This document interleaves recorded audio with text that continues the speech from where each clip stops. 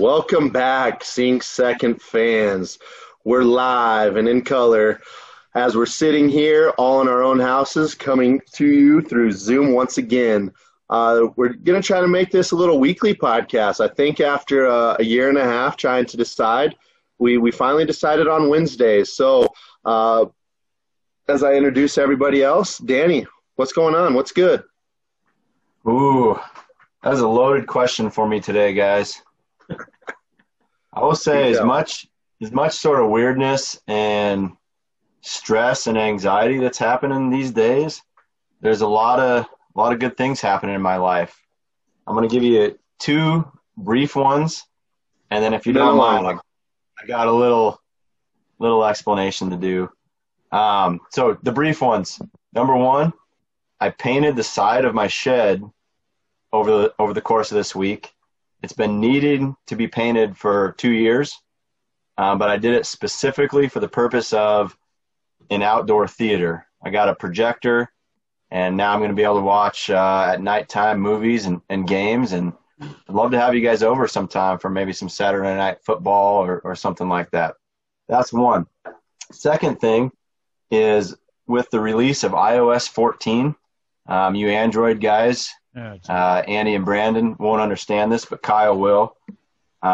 It introduced a whole bunch of new technology to me that I realized this morning I don't care about at all, which you would think would be frustrating, but it's honestly liberating for me because I've hit that point.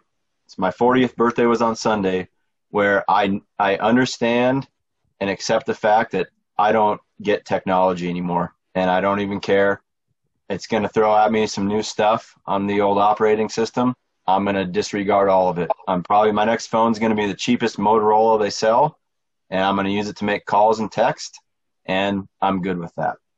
But ultimately, what's good right now, you guys know what's better than anything is the old Denver Nuggets.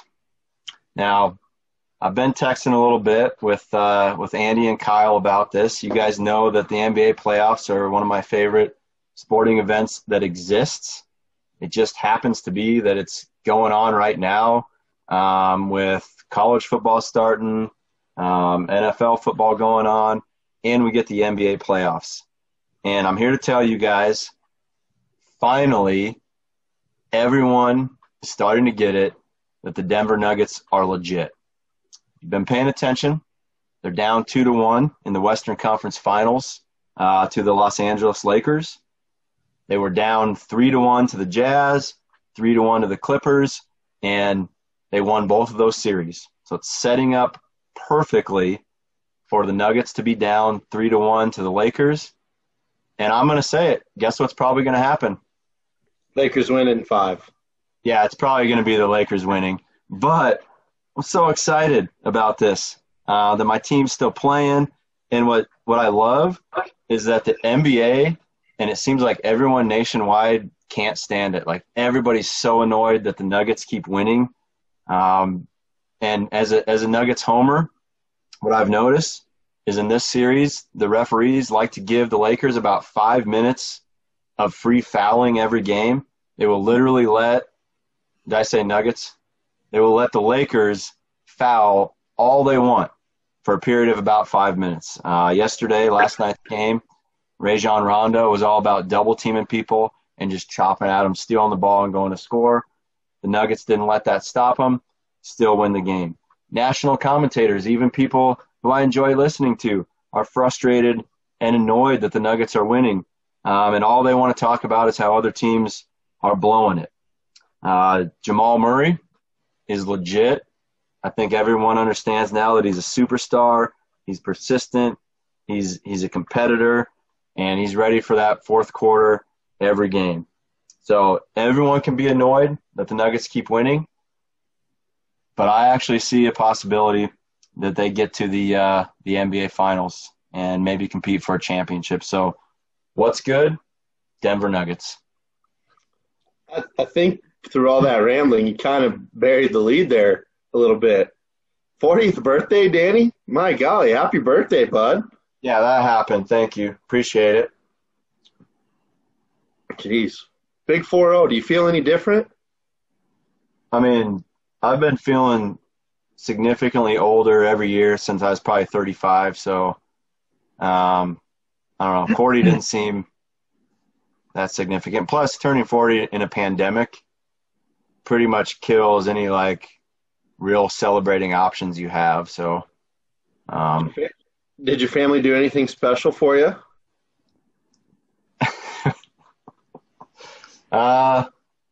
Depends on what you mean by that question. I did show up to work, and my workspace was decorated, which created a little bit of friction within the family, but we're over that now. I took the day off of work on Monday and just sort of relaxed and worked on my shed project that I mentioned earlier. So anyway, enough about me. Andy, what's good with you? Well, much like Danny, I also had a birthday over the weekend, not 40. Turns out Danny and I had this sweet idea where we'd have a birthday a day apart, and our anniversary is actually the same day, so that way we can always, be together and support each other when we forgot as that day approaches. And so, turned 29, don't feel 40, and I haven't been surpassed by technology, so I feel good about myself still. Also, I love those Denver Nuggets. There's one thing this pandemic, and I think I mentioned this last week, I've become a regional fan, but much like Danny, anything past that Utah Jazz series has just been like free basketball. Bonus ball. The fact we beat the Clippers was, something I didn't think we would see, and then magically to not show up game one and then show up game two and lose on the last second shot that Anthony Davis hit was kind of incredible. And then to win game three, I mean, it's been a fun series, even, looking on paper that the Lakers might be outmatching the Nuggets. And so much like Danny, the old NBA playoffs have been really fun to watch. But no, that's kind of what's good. It's just kind of getting back in the swing of things. And with the SEC starting up this week, getting news that the Big Ten is going to start up in a few weeks, it's kind of as normal as probably we can ask for right now in this crazy time. Sports equal normal. Boom. Brandon, what's good with you?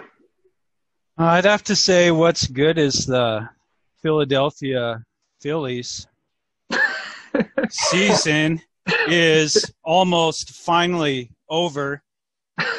Just another year of disappointment, and I got the old Major League Baseball.tv to watch their games this year, and just having sports back, I was pretty excited, and I thought I wouldn't get mad, and pretty upset just seeing them continue to not have any semblance of a pitching staff whatsoever and to be terrible. So good riddance to you Philadelphia Phillies, you freaking bums.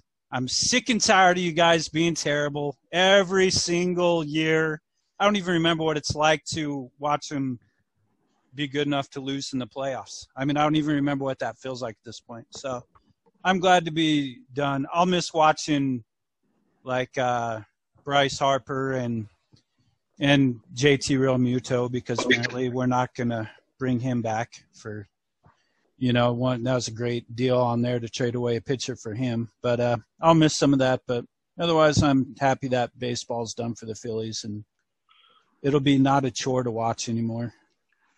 The good news for you, though, is that the 76ers and the Eagles have done enough to pick up your spirits, I'm hoping. I tell you what, the 76ers are so bad. They weren't even good enough to protest during the playoffs, during the first goddamn. So they're pretty bad. And then, the Eagles. This weekend they have the Bengals coming up, and I was telling Andy this morning, no matter what, I'm just going to be in a foul mood. If they win, if they won like 21-0, I'll be mad it wasn't 24-0, because it won't be good enough. And if they lose, then I'll be just as mad. So they're a freaking mess. You're in a bit of a quandary then. Might as well not even watch. You're gonna be mad regardless. That's like the one thing. Like I will I'll turn off like a Phillies game or whatever. But Eagles, like it's an abusive relationship most of the time, and they were good to me like 1 year.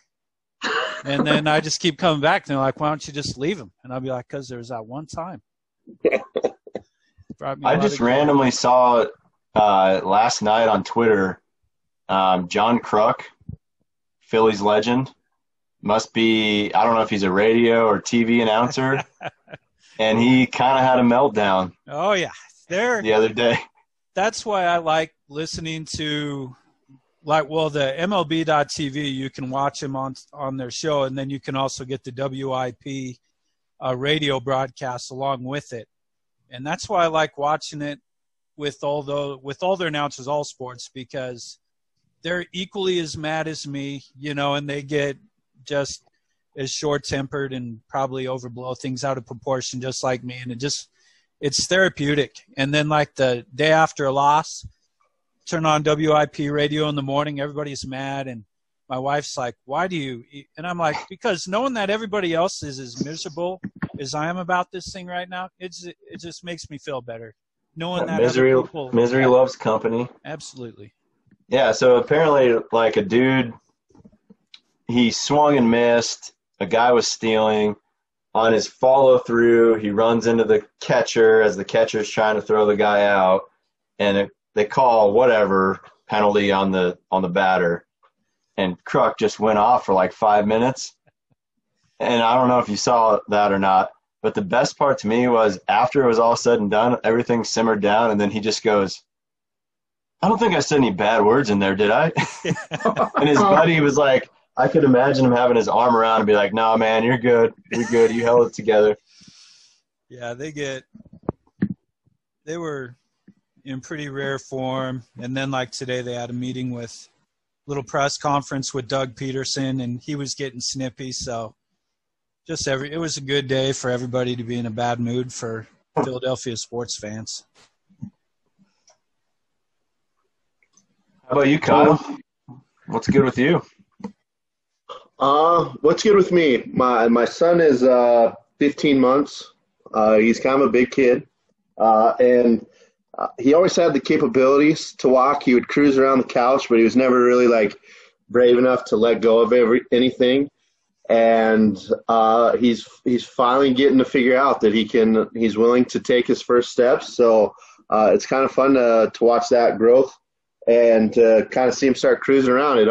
It almost doesn't even look real when he does it, because it's like, we've been waiting for this thing for probably for the last 6 months, from about, I don't know, before his first birthday till now, and he's finally getting it figured out. He's been up and down the steps for like the last 3 months, and he just never really was brave enough to just let go and kind of fall down a couple of times. And over the last week, he's really starting to cruise around. So that's kind of fun to see.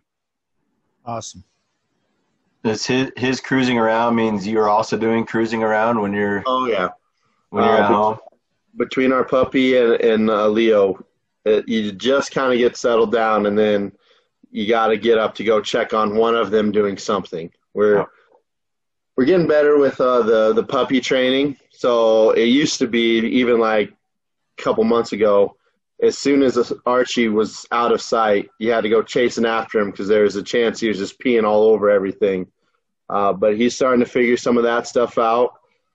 Leo has figured out he's tall enough to open doors. So he's always in the pantry messing around with stuff. So, yeah, it's going to be a pretty exciting, fun next 6 months as he really figures out how much stuff he can get into. Always fun. All right, so I know Andy mentioned it a little bit ago. The Big Ten revoted to come back.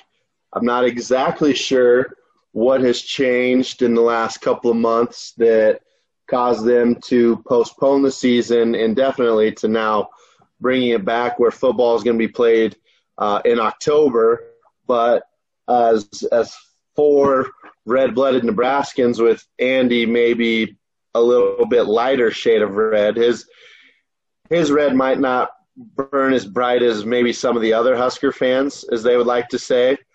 But what are your guys' thoughts about the so-called hose job or the conspiracy theory that the Big Ten and the Big Ten commissioner really wanted to stick it to Nebraska for being that squeaky wheel?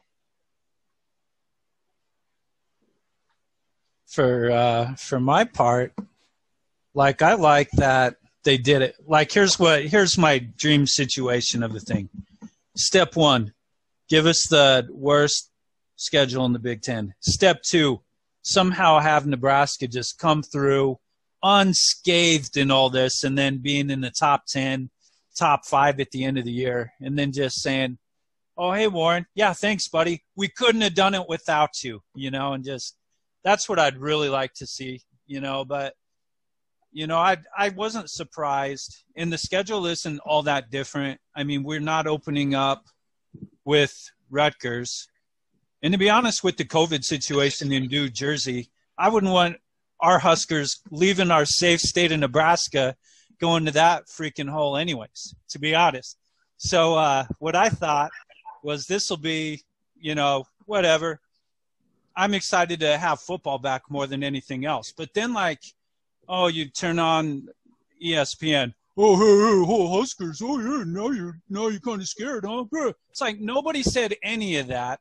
And then all of a sudden, Dennis Dodd and Pat Ford and even the guys on Fox College Football Show. It was Brady Quinn. And then here's some receipts. Y'all want some receipts on your little national news shows bad-mouthing the Huskers, do you? And then there was – I can't remember who else was. But then classic Desmond Howard and even Kirk Herbstreit a little bit on there. And even their host, and he's talking some smack. And it's like, dude, they're all just excited to have it back. They knew, obviously, this is kind of a crazy thing to think about. But obviously, if we play in the Big Ten Conference, we're probably going to play freaking Big Ten teams. Like, nobody was shocked about that at any place. But, the fact that, that's why they did it. And they're like, well, they're playing Ohio State at Ohio State anyway. Let's put it at the beginning because I know it's really going to get those guys pissed off and griping about us. And then we can just say, well, what's the matter? You don't want to play anymore? So that the little narrative that they tried doing, and especially from the Wisconsin Badgers Barstool blog page or whatever, and they're talking about, these 2011 Huskers, we want to win a national championship. 2020 Huskers, we don't want to play Big Ten. It's like, dude, you guys are Wisconsin Badgers, okay? Yeah, I'm sure you have a poster somewhere that says we won a few Rose Bowls, okay? Yeah. The whole thing irritates me, just everybody griping in when they should just be saying thank you that we have college football. Yeah. Thank you we have Big Ten football. We're sorry that we were cowards, and standing back and didn't want to say anything because for whatever purposes. And Nebraska, their coach sticks his neck out for his players. And I was glad to see Urban Meyer give a little kudos to Scott Frost. And I'm not a huge Urban Meyer fan, but I was glad that he had good things to say about it. That's what I thought. Yeah, but the Urban thing, I mean, he's been a leader of that conference for however many years that he was at Ohio State. He understands kind of how things work. And I'm the same way. Don't love Urban Meyer, but he did kind of, reinforce the fact that as a coach and athletic director, you're supposed to be doing the best you can for your players and your school. And I think that's what happened.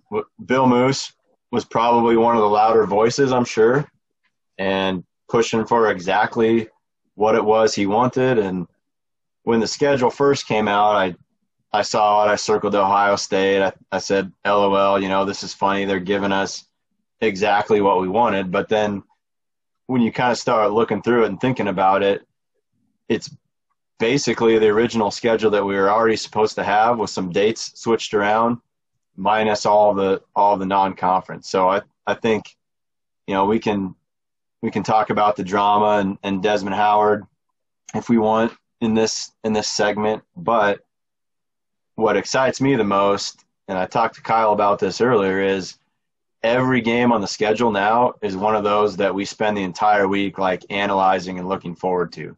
Mm-hmm. All, 8 regular season games now are going to be big, like interesting, fun games to prepare for.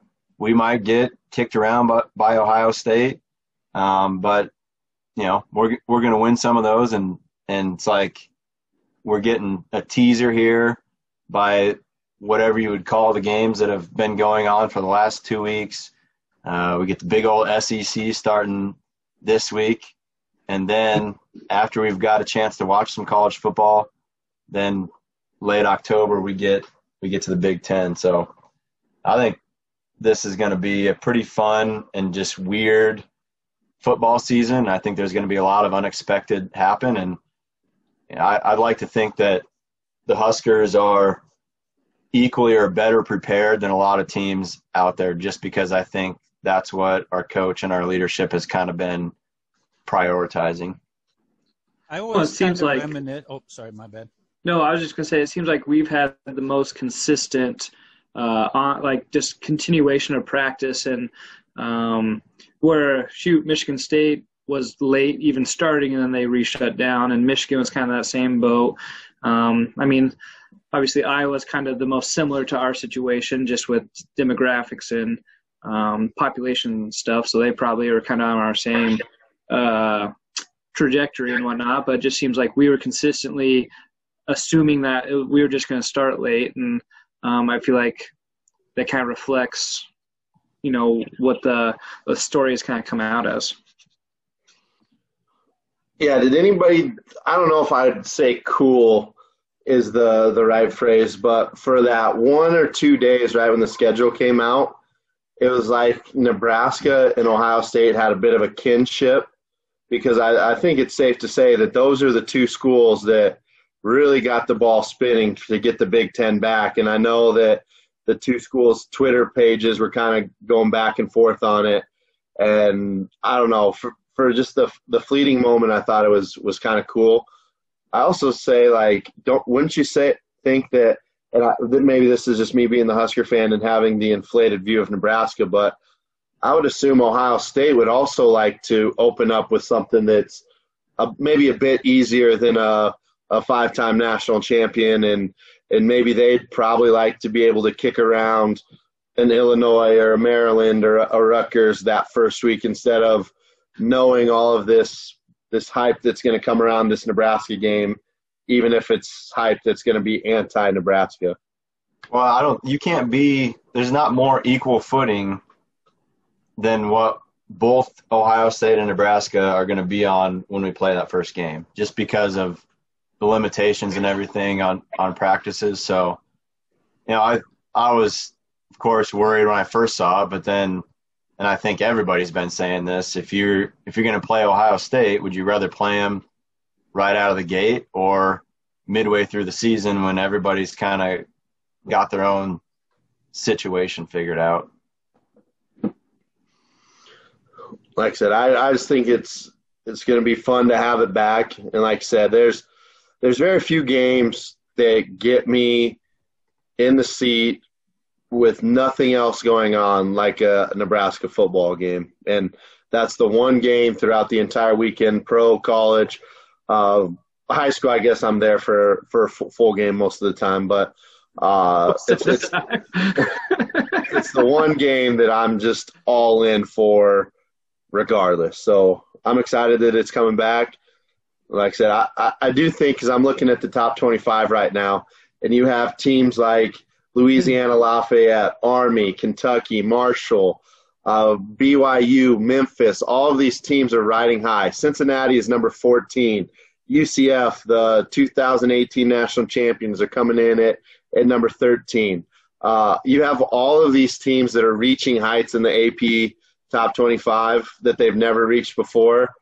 And then in 2 or 3 weeks, the Big Ten's going to play one game, And whether it's Ohio State beating Nebraska or Nebraska beating Ohio State and Michigan getting one win, and all of these teams that are going to do nothing wrong are now just going to explode into the top 25, kicking out all of these smaller schools. So live it up, small schools, because it's going to be short-lived, because Ohio State went from number 3 preseason to out of the rankings, and they're going to go right back to number 3 with one win over Nebraska. So live life, Memphis and BYU, because I think it's short-lived. Might be the biggest schedule like that they have this year with the adding it later. Like, I like looking back, you know, obviously you guys know this, and I talk about like what it was like must have been like for 1920s college football with, you know, the different situations. And like this period in time with this year, like Danny's saying, it being a weird year, this is the closest like I'll ever have to witnessing something like this, you know, where, you know, you'll have these teams like you could have, like you said, Memphis winning some games, looking respectable. And then all of a sudden Big Ten, oh, well, we decided we want to play football now too, you know, and they get in, and there's going to be all these areas of people feeling cheated and, you know, all this kind of stuff. And it'll just be a lot of cool conversations that I think will see how that stuff unfolds, you know, and like, what if Ohio State comes in and like what you said, Kyle, you know, what if they struggle? What if they have to pull some kind of miraculous come from behind from Nebraska? You know what I mean? And then is Nebraska all of a sudden going to move up to in the number 25, losing their first game? You know what I mean? Or whatever the case may be. So I'm excited to see it all unfold. Is the college football playoff planned as normal? Yeah. Yeah. Because those will be some interesting, like you're saying, conversations when we get to that part of the year with all these teams in different conferences playing a different amount of games, playing, you know, an all-conference schedule versus some, you know, Clemson, who'd they play? The Citadel last week. Like, I think it comes back to Big Ten teams, if they want to be considered at the end of the year, man, they're going to have to play well every single week against some really good competition. And I don't know. Like I said a few minutes ago, I think this is going to be a super interesting college football season with so many twists and turns. And of course, then you got old COVID thrown in there. I think, did Notre Dame get eliminated from a game this week? Yeah. Maybe with some players testing positive. Like, that's a total wild card in it. It's a really weird, like I said at the beginning, a lot of stress and anxiety, but man, there's going to be some storylines at least out of all this. From what I heard on ESPN on game day, they confirmed that yes, the championship tournament will be as normal and will consist of 2 SEC schools and Oklahoma and Clemson. I actually think that was a huge reason why the Big Ten decided to go from 9 games to 8 games and eliminate all that, because they wanted to make sure their season was ended by the time everybody else who started normally was going to end. So that way, if you had that 8-0 team or 7-1 team, you could at least say that they were in contention to make the Final Four. Yep. And we're playing our last home game, Nebraska's last home game, December 12th. Yeah. And I honestly think there could be fans at that point. And we know, you guys know that our Nebraska's last game, you know who it's against? Minnesota. The PJ Flex. And I think we've established on this podcast my hatred for PJ Flex. So maybe I'll get to go mid-December to Lincoln and watch us have the grand finale of our season beating Minnesota. Like, there's some stuff to look forward to here. Yeah, I'm pretty excited. Like I said, I was always hoping Nebraska would get back, but now hopefully we'll actually get to see them. Like I said, I would love, even if it was just one game, and if they only had one game where fans were allowed, or if they started easing into having fans, that might be the toughest ticket in America to get. I understand. But, man, I would love to go to just one game this year and say you were there that year. But that's yet to come. That's a couple of weeks away. This week, we got live football action.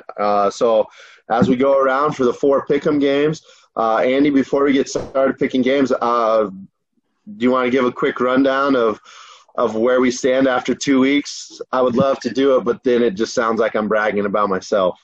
Yeah, so overall, there's a guy by the name of Kyle, fancy that, who has a 2-win lead. He's 6-1 currently. He's got a 2-game lead over Danny and Brandon, who are 4-3, and then a 3-game lead over yours truly, who's at 3-4. And so, just 1 second. So being 4-3 and 3-4, you guys would probably literally be struggling to beat the coin from last season. just so you guys know. Oh shoot! I wanted to have the coin participate, and I totally forgot about it. Well, we can put him at 500 because that's what the stats would say, and then he's right in the thick of things with the rest of you 3. I'd like to bring the coin back. Honestly, if anybody has a quarter, I think when we make our picks, we throw the coin in there. That was some good fun during. You guys remember bowl season last year? Yeah, that was fun. Remember when games could have fans and people could travel? And we argued about whether or not they would come to Lincoln for a bowl game. Yeah. This Friday they will. This Friday they will. God, that's a little nugget there, Brandon.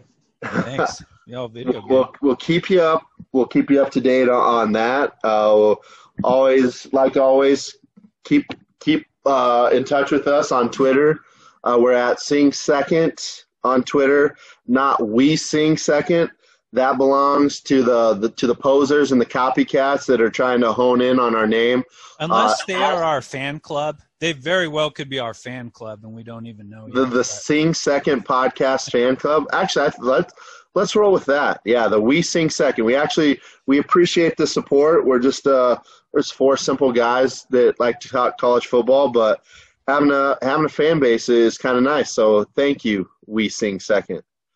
So let's get into our games. I'm gonna just start off right here because we've had a lot of discussion off pod about this game. Kansas State at Oklahoma. You heard me right. That's a 28-point spread. Danny, what gets you so excited about this one? Okay, so, this segment is basically titled Games That We're Excited to Watch. So for the listeners out there, 4 of us here on this podcast, we talk to each other about the game that we're excited to watch for the week. When I mentioned this as a game that I was excited to watch, the response from Kyle was something to the effect of, we're doing picks on this game. How hard is it to pick a game where you have one team that's a 27.5-point favorite? My response is, Kyle, you're being kind of a jerk. This is the game that I'm excited to watch, and I can't wait to entice you with it when we record the podcast on Wednesday. I also want to throw out there, go ahead, because I'm probably gonna talk about you a little bit, Kyle. So if you have something to say now. I'm just gonna say my biggest overall point was I don't think this is gonna be a game that's really gonna split hairs on the pick. So I'm just saying it leaves my already big lead pretty safe. Yeah, so if you're 6-1 on the season, wouldn't you want a game like this to just increase your lead? I'm not coasting to this victory. Okay, so I get hey, there's 2 ways to look at this: either game we're excited to watch, or I guess, I don't want to spoil this, but Kyle's been going with a theme on the game that he picks each week, and it might have something to do with he's admittedly maybe watched like a quarter of college football this year so far. But he's a fan of a podcast who are all fans of a certain team that he's probably going to be talking about later. Anything there, or you just want me to keep going, Kyle? No, I would say that two of the games I'm going to pick were the only two teams that were rated playing against each other, and the second game being one of the fiercest rivalries in college football. But no, you can read it however you choose to read it. All right. So, guys, let me present to you Kansas State at Oklahoma. Now, Oklahoma is the third-ranked team right now. Regarding our conversation earlier, man, there's going to be some fluctuation in the top 25 teams this year. But Oklahoma does happen to be a 27.5-point favorite. This is an 11 o'clock a.m. game on Big Fox, as they say. So I would just like to invite everybody, you three and our listeners, to enjoy your morning coffee in a nice classic Big 8, Big 12, whatever you want to say, matchup. And so the reason that this game is enticing to me is that it's an old classic matchup of kind of teams that we're all familiar with in this part of the country. I have enjoyed, because usually I travel a lot in the fall, but we've been home given the circumstances, and I've really had a good time waking up on Saturdays. Usually take the dog for a walk or something, what 40-year-olds do. Grab a cup of coffee, and then just kind of enjoy that early game. A few weeks ago it was Iowa State. That was an interesting one when they lost to a Sun Belt team from Louisiana. And so I like these 11 a.m. games. But Kyle, your point is, why be excited about a game with a 27.5-point spread? So I'm going to present you with a few points, and then I'd like to hear your response. Number one, Kansas State lost their opening game to a Sun Belt team, Missouri State.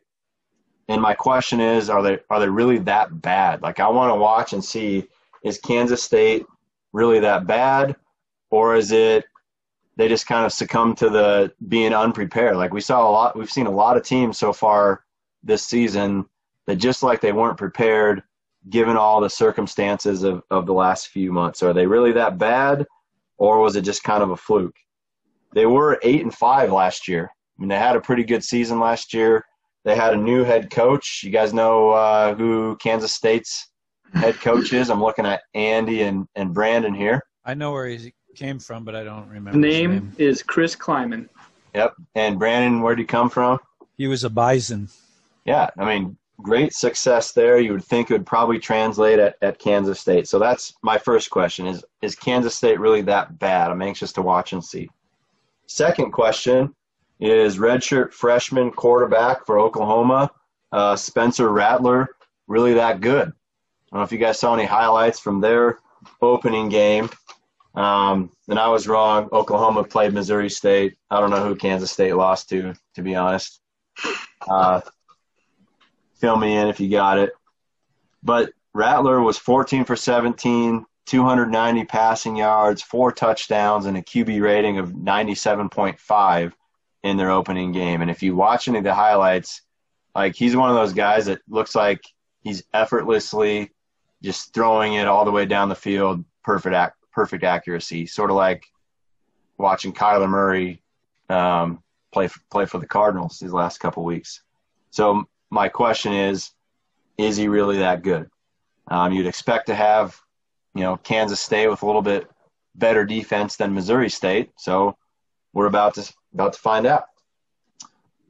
If you're still not excited, Kyle, you go ahead and you find some sort of organization, friend, somebody that you could make just a friendly, amateur wager with, either given 27.5 points or getting 27.5 points. And that automatically right there, when you got a little something on the line, makes the game interesting, right? All of a sudden, those 27.5 points give you something to look for.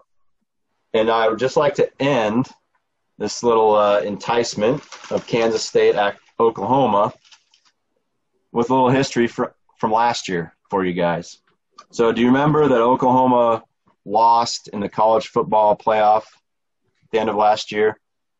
They lost to LSU, the eventual champion. They had one other loss in the entire season, Oklahoma did last year. Anybody know who it was to? Kansas State. Arkansas State Red Wolves, because that's who Kansas State lost to. Last year. Oh. They lost to Kansas State last year. It was like 30-28 or something like that, wasn't it? It went down to an onside kick. I had a student. His name's Colton. He's a big Oklahoma fan. He filled me in on this today. Their only loss, other than in the semifinal, Oklahoma's, was to Kansas State. It came down to an onside kick. C.D. Lamb ended up touching it too early or something like that. They lose the game. So it is possible that a Kansas State could knock off an Oklahoma team. So I invite you three, and all of our listeners to tune in with interest, 11 a.m. on Saturday on Fox.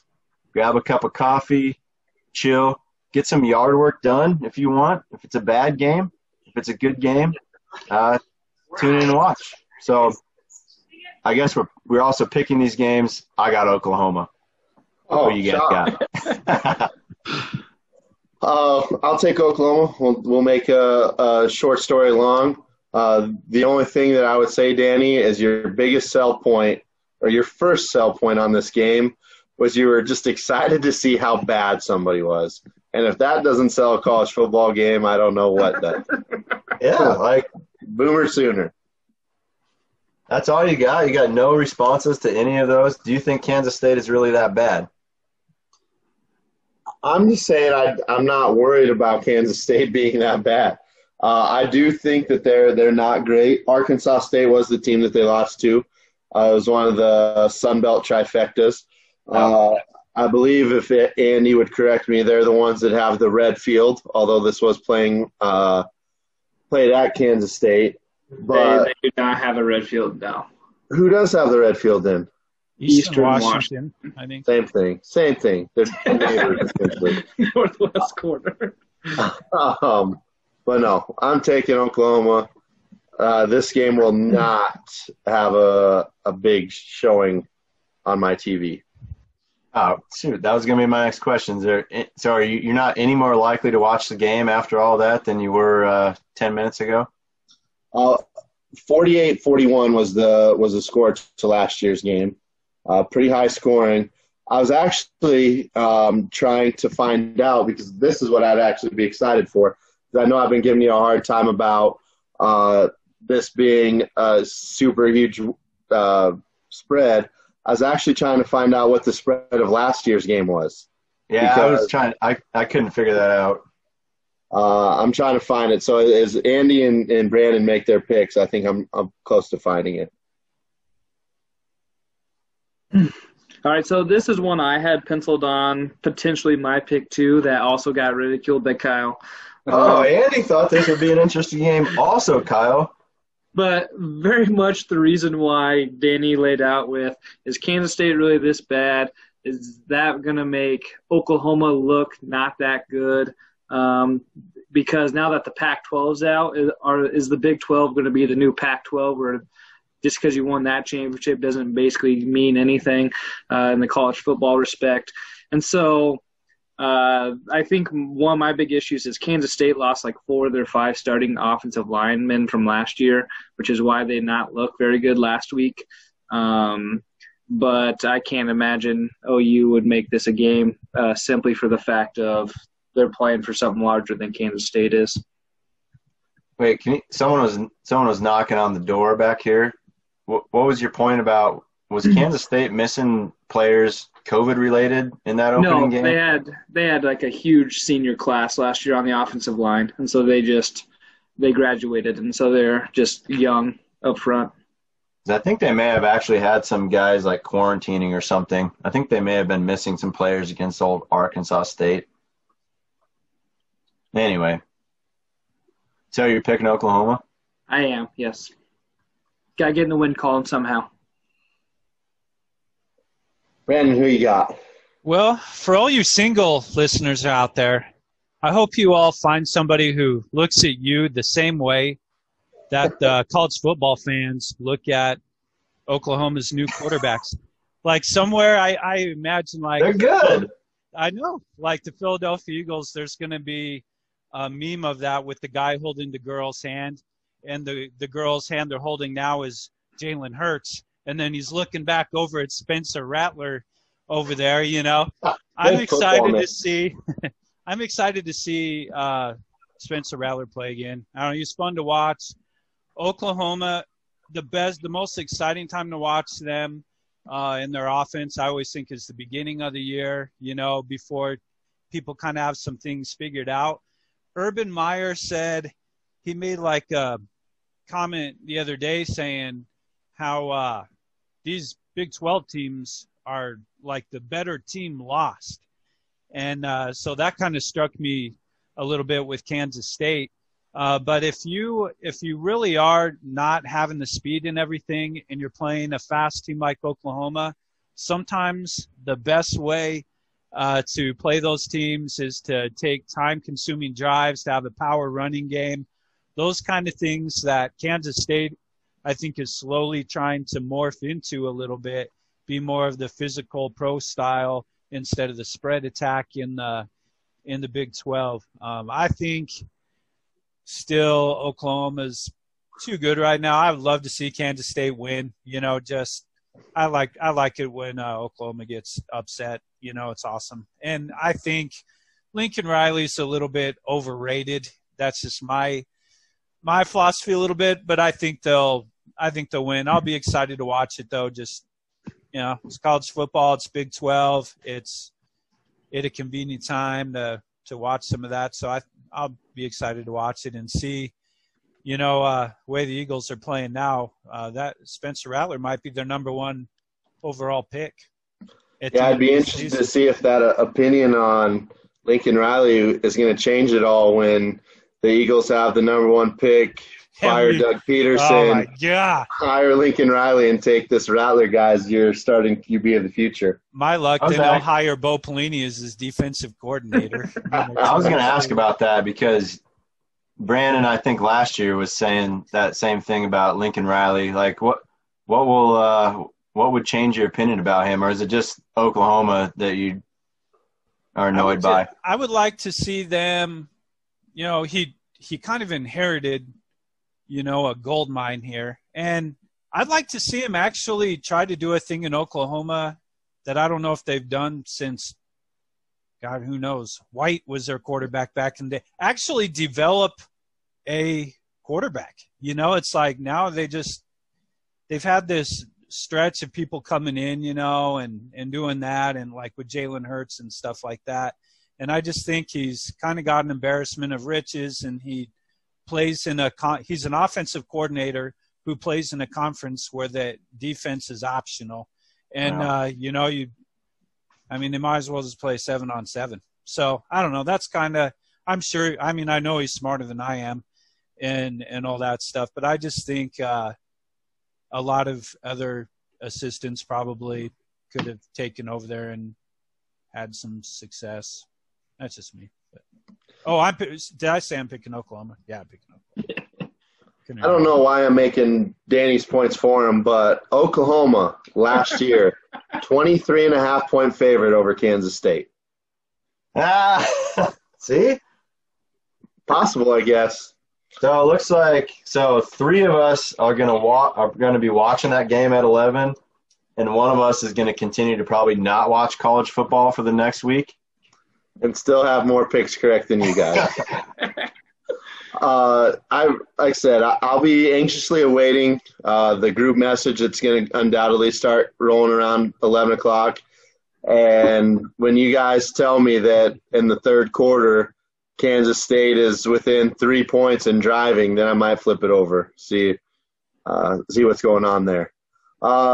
Let's shift to game number 2. Battle of the SEC. We got Tennessee at South Carolina. Andy, what made you intrigued by this one? You know, just looking at it, the matchup doesn't scream anything important because South Carolina and Tennessee are fighting for the number 4 spot in the SEC East. So neither of these, or West, whatever it is. So neither of these teams are going to go anywhere. They may I mean, other than Arkansas, one of these two teams may end up being the worst team in the SEC. But just simply the fact that Tennessee is ranked number 16. The last few years, as Nebraska's been preseason ranked 25, and Nebraska's being handed this and that. That's kind of how I feel with Tennessee right here. They want Tennessee to be back so bad that once you take out so many teams, there's no one left but to have Tennessee at number 16. They open up as a 3.5-point favorite against South Carolina at South Carolina.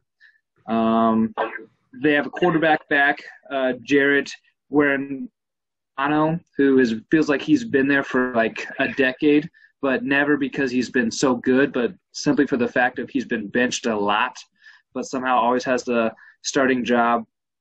Recruiting-wise, they've been, 23 in 2018, 11 in 2019, 18 last year. And then currently they have the number 3 ranked team recruiting class. And so not that matters at all, but, at least it's a name brand type of thing.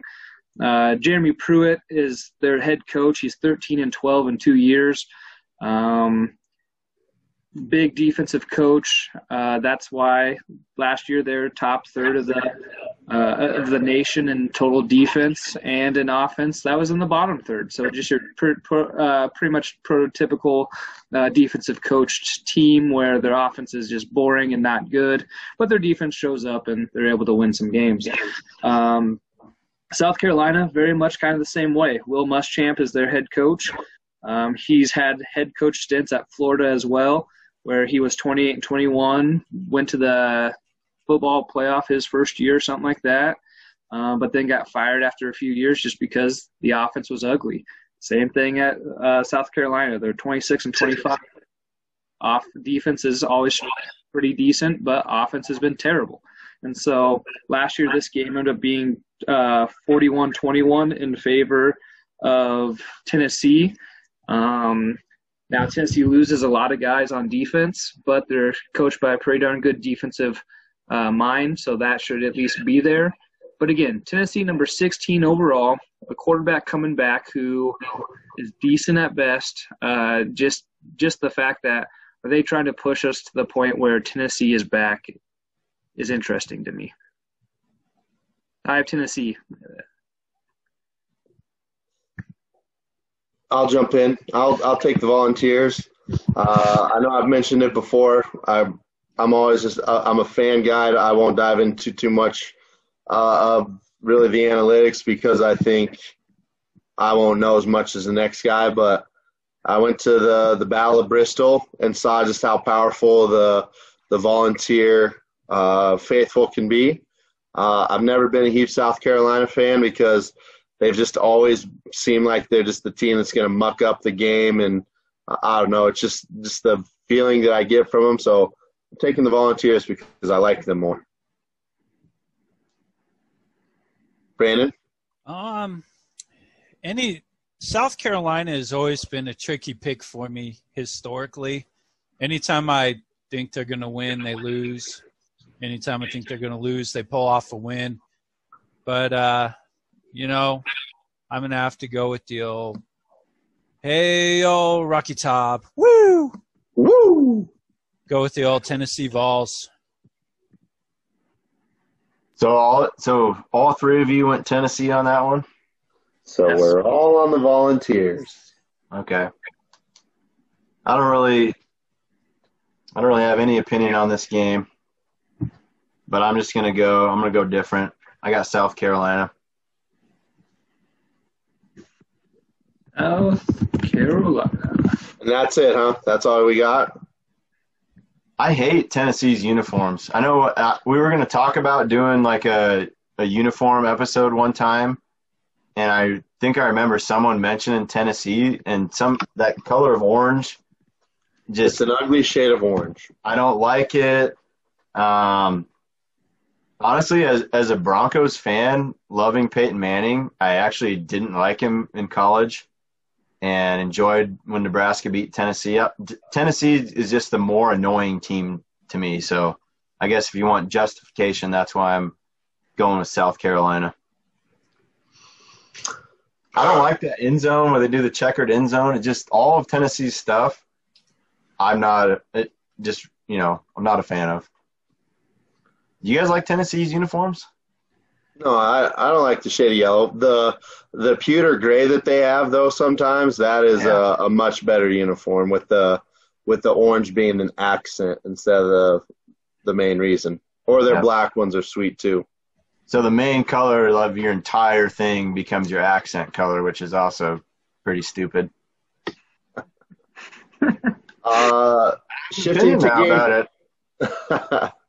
Shifting to game 3.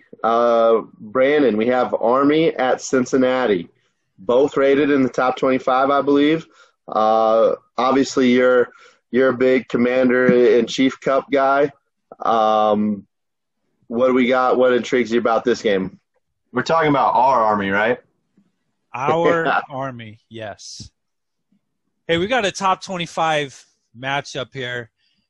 And I know Army's not a perennial top 25, but recently, not last year, but a few years prior to that, it was common to see Army climb into that top 25 at the end. I picked this game just because I like Army. And I also picked it because before the Big Ten was joining back to college football, I thought Cincinnati would have potential this year to be a top 10 finisher and maybe be one of those kind of teams that could sneak into a college football playoff. But now I suppose they'll be replaced by another team from the same state. But here's what I kind of have for it. For Cincinnati, their bread and butter, Cincinnati likes to run the ball. They use kind of a spread run attack. They use some zone reads, some options, things kind of like that. When they get up to the goal line last week, they tend to do like a direct snap to their running back and kind of a wildcat type of thing where he can sneak it in. I think they'll look forward, even though kind of running the ball is their main thing. I think they will look to spread the ball out to test out Army's secondary. A lot of teams that are good that go against Army, like they kind of think Army's corners are going to tend to be a little slower, a little shorter, and that kind of thing, and see how they hold up. Army's had some players out from their secondary this year so far. I think a few of them due to some suspension type things, and they're all pretty tight-lipped about that stuff. So I don't know if they'll be back or whatever. The quarterback for Cincinnati is Desmond Ridder. He'll have to try to spread the ball out without Alec Pierce. Their leading receiver from last year is going to miss some games because he got his knee scoped this week. So he won't be in the game, but he didn't play last week, and they distributed the ball by committee, with all of that. Army's defense will have to hope for an early stop, get them to punt right away and that kind of deal. And then also look for turnovers, which they've been good at forcing turnovers. On the Army side, I would say obviously the old triple option, and it was a little bit different from last week. The thing that I was concerned going in, or 2 weeks ago, I was concerned about Army's second game from what I saw because it reminded me shades of last year's Army team. I thought that Jeff Monken went away from the analytics a little bit and would start throwing on 3rd and long, which I know most football teams would do. But the year before, it would be common for Jeff Monken to run, a trap with the fullback, something inside to make 4th and short manageable because they go for it on 4th down a whole lot. And so I thought they tried to force the passes last week on offense, and some of that stuff concerned me. But I guess an encouraging thing for Army is last year they would have lost that game, even though they won like 37-7 or whatever it was. It was actually a really close game at half, and Army had a real gutsy fake punt from their own 15-yard line that kind of got their momentum to go back. So they'll look to get the ball. Well, I don't know who their quarterback will be, if Jabari Laws will be back or if Christian Anderson's still hurt, or if they'll go with Jamel Jones. I think Army maybe has a mismatch with the linebacker group from Cincinnati. Their linebackers are the least experienced. Their secondary is probably their strength on their defense, so I think Army doesn't mind that too much because they're not going to be throwing a lot. And hopefully Army will be able to use like their two Mr. Insides, Sanda McCoy and this Jacoby Buchanan, who reminds me of Darnell Warfolk, who played for him a few years ago, and Mr. Outsides with Tyrell Robinson and Artis Hobbs the fourth. So there's some mismatches there for Army, but I think, as much as I would like to say that I think Army will win, I thought Cincinnati would, like I was saying, would be a top 10 team, and I can't say that if they're going to lose to Army, even though I want them to lose. So I think Cincinnati is a 10-digit favorite, but I think they'll try to run the ball. Army will try to run the ball. It'll be close, and I think Cincinnati will win by about 4 points. It'll be close, and it just be a little too much to handle for Army. But I think Army's good, but I think Cincinnati is a solid team. They only lost 2 games last year. I believe Ohio State, well, they lost 3. They lost to Ohio State, and then they lost to Memphis, and then they lost to Memphis a week later in their conference championship. So, I think they had high hopes going into this year, and I think they'll be able to handle Army. Yeah, Luke Fickell, right, is the coach? Yep. Was last year his first year there?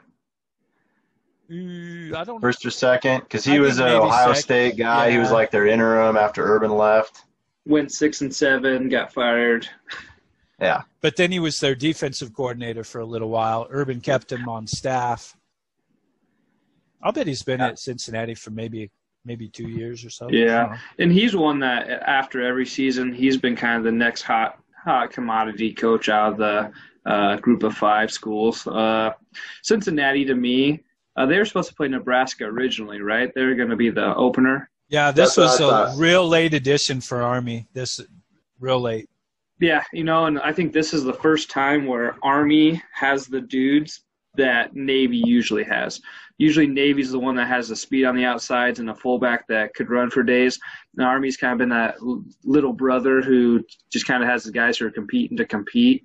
But Army, like you said, Brandon, has the dudes to really do some damage. And the fact that Cincinnati's having to, doesn't have the full offseason to prepare for an Army game, that's hard to do. But I kind of agree with you there, Brandon, where Cincinnati's had a lot coming back, and they had a great year last year. And I think the American, like we've talked about before, doesn't quite get the credit it may deserve, just with the different types of offense and different types of play. But with Navy being in the American Conference, they at least see the triple option. And so I think I'll probably go with Cincinnati as well. Yep, I'm gonna be on Cincinnati. Although I never want to bet against our Army. It's a strong Army. Yeah, we're not going to war with Cincinnati. Just yeah, football-wise, I think Army's off to a good start, but it actually gives 2 weeks of film for Cincinnati to watch, and I don't know how much Army's going to be able to throw new wrinkles or vary what they do, and I think Cincinnati will be prepared, and I assume they're going to have dudes on defense that can stop the Army offense, and I think that works against Army's favor. So, and if Brandon's not even picking Army, then I can't pick Army either. So, I hope I'm wrong. But yeah, I mean, I'll be rooting for Army just because Brandon. When he tells me, like I said last time, when he tells me to be on a team, I'm on him. So I'll be rooting for Army, but I think Cincinnati's going to probably win. Just to bring up the podcast that Danny made fun of me for always referencing, they like to say that Army leads the nation in TYFS, which stands for they lead the nation in thank you for your service. So we appreciate what they do for us. I'm going to make it a sweep, though, and say that Cincinnati's going to win this one. Yep. But go Army. But go Army. That brings us to our last game, the game that I'm bringing to the table. It will be the University of Miami for the third week in a row for me, taking on the Florida State Seminoles. Headlines around the internet are saying that this is the first real rivalry game of 2020, and so I just kind of love the history of the wide right and the wide left kicks. I think if you look at it, these teams are in the top 20 compared to just talent on the field. If you believe in all the recruiting sites, I think one is 18 and one is 20 in terms of true talent. But Florida State is sitting at an 0-1 record. They lost to Georgia Tech, which surprisingly is not running the flexbone offense. They're running a more popular offense these days, and they managed to lose 13-16 while getting 2 field goal blocks and blocking an extra point. So that being said, I'm going to continue to ride Miami. It's at Miami's, and they will have a small contingency of fans, about 20% of their stadium. But Miami and D'Eriq King, I think, are just a solid, good team this year. They have a new offensive coordinator that's a lot more imaginative to get their skill guys in open spaces with the ball. And I was actually over at Brandon's for a stretch during this Louisville game that Miami played last week. And it was a close game to begin with just because Miami kept kind of shooting itself in the foot when it got down to the red zone. But every time you were looking up, they had guys in space that were running. And the one thing Miami will always have is guys that can just flat out move in space. So they've treated me well so far. I'm taking Miami over Florida State for the third week in a row. It's about 11.5, 12-point game. So, Danny, who do you got? Well, and I'll also admit that I listen to the Dan Le Batard show almost daily too, and am on the Miami train as well as Kyle is, but I've got to give him the hassle for picking the Miami game as the game to watch because he legit, I don't think, has watched other college football games this year. Fun fact. Well, Miami's going to win. I mean, they're the better team. They've played one more game than Florida State. Florida State's 0-1.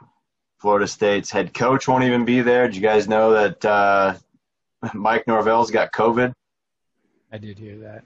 He won't even be attending the game. So speaking of weird stuff that's going to happen this season, that's one of those weird things. And I honestly think I think we probably all deep down from the 90s have a lingering hatred for Miami just because of the rivalry, I think, versus Nebraska. But I think the world needs like a confident Miami team that's winning games. Like I think that's good for college football, and I want to see Miami keep rolling. So I think they're legit. I think D'Eriq King is good, and Miami wins. I'd have to say, I'm glad you mentioned the growing up in our era and everything. This is a game like when I was a kid, I always wanted both teams to tie. It's just, man, Miami and then Florida State, during kind of the mid to later 90s. And, man, it was always a game full of villains for me. But I'm looking forward to it just because watching Miami last weekend was fun to see them put athletes in space, to do some more creative things offensively.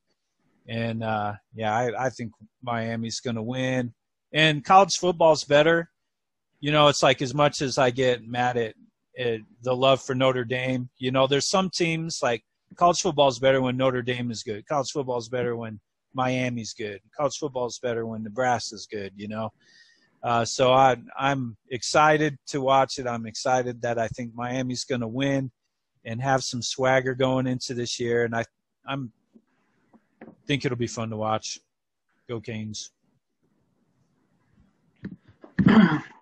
Wow, even giving flashing the U there. He just threw up the U on our Zoom here, just for listeners. Have you ever done that before, Brandon? Is that your first time? Bienvenido a Miami. Yeah, that was the second time right there. Well, I can't really disagree with anything you guys have said. That Georgia Tech game, Georgia Tech obviously last year was terrible after they switched to the more traditional spread type offense with the mobile quarterback, and their quarterback that they have this year decommitted from Florida State and went to Georgia Tech and then ran all over them. So it's kind of a little bit of a stick it to him game, because that game was not just a 3-point game. Georgia Tech kind of handled them. But Miami just looks better and better. They're one. That quarterback, D'Eriq King, I mean, set the world ablaze at Houston and then kind of had a so-so year before sitting out last year. And he just has looked better and better as he gets more in rhythm and shoot. The U might be back. They might be back. You guys are invited to come over when it gets dark and watch that game on my shed, on my outdoor theater. No, and really, any listeners out there, come on over. Just to clarify, are you is it us that are invited or everybody? Because we're not just talking to the four of us right now, Danny. I'm going to extend it worldwide to our worldwide listeners. It's not a big backyard. Social distancing will be required, but I think we can accommodate for that. So just text me ahead of time if you're going to come over, and I won't make any food. I might throw a few chairs out there. I mean, it's pretty much just come over if you want to watch the game. You want to share your phone number out so they can text you? No, I don't. Oh, okay. Just kind of before we wrap up, and talking Miami versus Florida State kind of got me thinking, during the middle of these stretches, and right now we're kind of in a Miami, Clemson, Ohio State stretch, it feels like there's never a reason for these teams to ever not be the best teams in college football.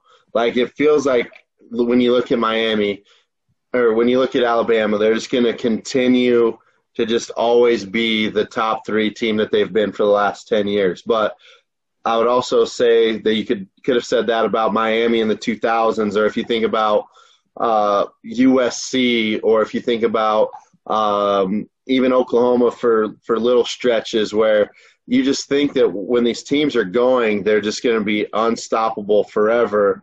And it's like they found the cheat code to the games, but it never fails. It turns on them in a hurry. Whatever is going to happen to a team like Alabama or somebody like that that's going to turn them into a Miami where they're always talking about, is the U back? I feel like I've thought about this a lot too, and it seems like there's 2 kinds of teams that have success, all right? The first kind is Miami and USC, like you said, and they seem to follow a pattern. Somebody new comes in, they start to get success, they're really good, they win a national championship, oh, they cheated, they're on probation. Somebody new comes in, they get a little success. How many times do you see where Miami, the whole documentary series they did with that, and USC with that, and then you have the teams like Alabama who I don't know, surely they cheat too. Was that who once said? Who was Bob Devaney who always said, "I want to be good enough to where I warrant an investigation, but not good enough to where I get caught for cheating." He was like, that's the line I want to toe there. And so I just think some of those schools, maybe they're not looking for it as much or whatever. Or maybe in the ones where people get caught, it's because people were being kind of stupid and bragging about it. But and even Oklahoma to a little extent, you'll see Oklahoma sometime be in the news for something, that happened right at the time of a national championship. And I always kind of thought that's some of those teams there. I mean, are their fans okay with that? You know, just saying, yeah, hey man, if we win a national championship and everybody hates us for a few years and then we'll be back. Yeah, and is it just like the world's worst kept secret? Like, if you listen to legends or like the stories about Nebraska in the '90s, like what made Nebraska so good? Was it really just the local kid, the local farm kids that work really hard and create the pipeline, and then just a couple of key speed guys from the coasts, or were we kind of skirting maybe more toward the wrong side of that line than the right side of that line? And maybe just like what changed for Nebraska? Like when you think Miami and USC, you're thinking, well, those are recruiting hotbeds where there should always be talent on the field all over the place.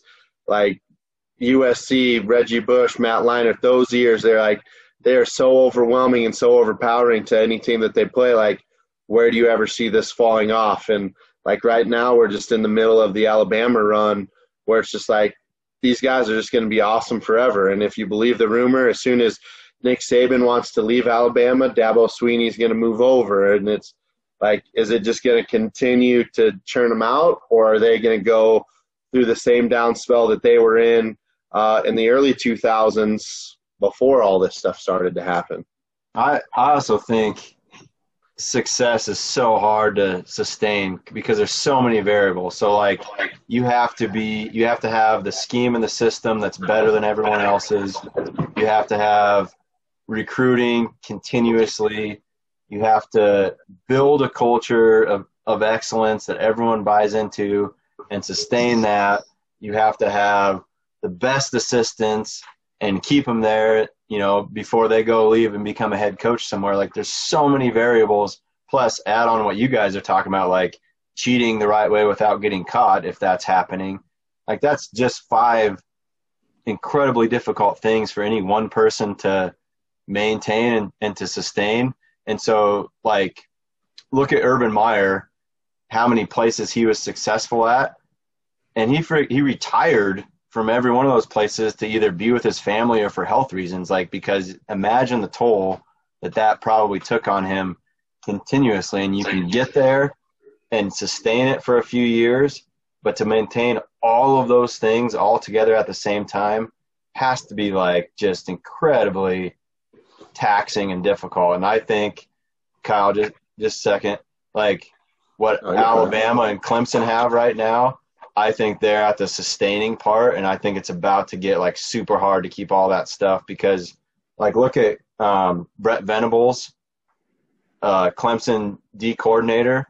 Like he should be a head coach somewhere, but for whatever reason he's sticking with Clemson. Like as soon as some of those guys start going off to do their own thing, it's gonna be super hard. So I just think it's incredible to even be able to have a dynasty for like 2 or 3 years.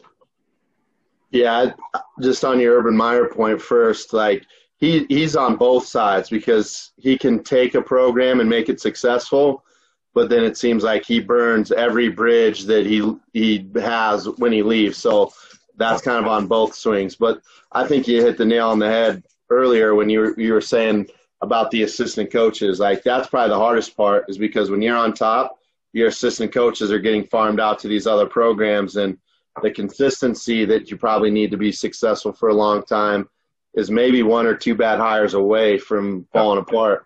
You look at Alabama even, like they went through the couple of years where it's Steve Sarkisian is offensive coordinator, then Lane Kiffin is offensive coordinator, and they managed to make both of them work. But if one of those hires goes wrong, then maybe you do have that 7-5 season that might start that turn, or have that 7-5 season that might get Nick Saban thinking like, maybe it's time for me to get out of here. But Andy, do you have anything? Well, I was just going to say we should all take Danny's word for it because he is the only one that is currently a head coach and knows how to recruit, how to cheat within the rules and not get caught, recruit players away from other programs. So we got to take Danny's word as gold right now. You know, so I reeled all those things off like super fast. Like, what do you think I think about all day, every day? Not U.S. history. Changing the subject real quick, like, kind of makes you wonder about Osborne leaving like when coaches or anybody leaves when things are going really well, like maybe it just feels good to be able to be like, yep, I built this. This is great. And now I'm going to step aside and enjoy whatever else is next. In Osborne's case, some sort of political career. And like, you know, it'd be hard to have built it all up and still be there as it starts to like fracture and crumble away. Or maybe you see the writing on the wall and those cheating within the lines. Urban Meyer. Yeah, that you were getting away with. Maybe you see the end of the cliff starting to approach a lot quicker. Who knows? I won't ever say that about the all holy ghost that is Tom Osborne, but so shoot, anybody have any final comments? Is this for the it's good, or is this? Yeah, so let's dive right into the grand finale. Extra points, guys. We call this extra points. Yeah. Danny, for our unsponsored segment of extra points, what do you got? Well, speaking of, so you mentioned sponsors. I had something on my mind earlier, and I just want to take a poll. Raise your hand if you've ever been inside a Radio Shack store. Really? All of you? Everybody's raising their hand. Yeah, that's amazing. I thought that was going to be a generational split there with me and Brandon versus the young guys, but I needed some random like device like to switch those, you know, the yellow, red, and white plugins, like the 3. Yep. I needed one of those that would like convert to HDMI. If any of you guys have one, I'll take it. And I was just thinking, you could walk into Radio Shack in our mall back in the mid-'90s, and you could ask them for that, and they'd walk over to some dusty shelf and just pop one out for you. It wouldn't even be in a package or anything. They'd have it. You'd be like, how much is this? And they'd just make up a price.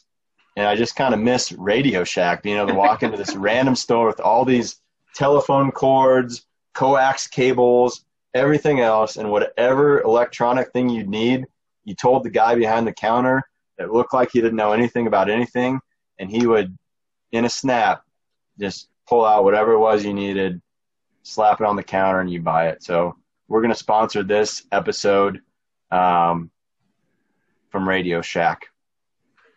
Thanks for listening. Brandon, extra point. Yeah, this was actually going to be my what was good earlier, and then I got thinking about Phillies and got all mad about it. But so that wasn't good. This is my extra point.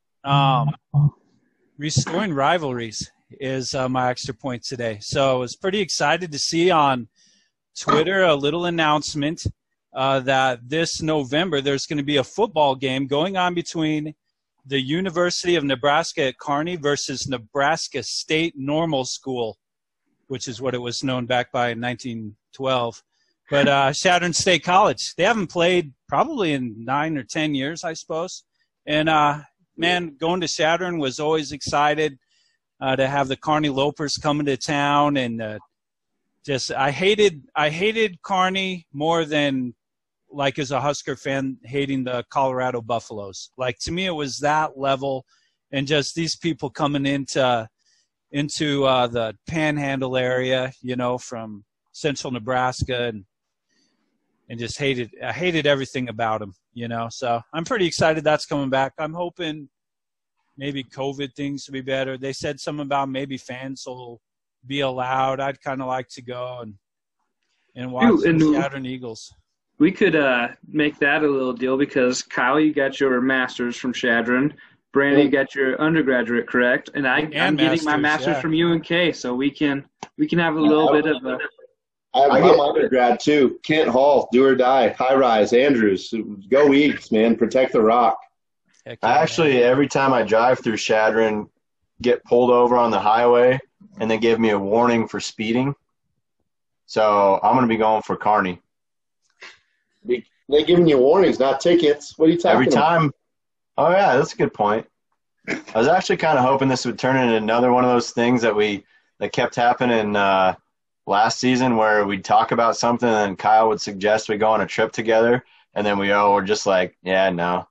I think Brandon offered the trip this time, and I'm all in.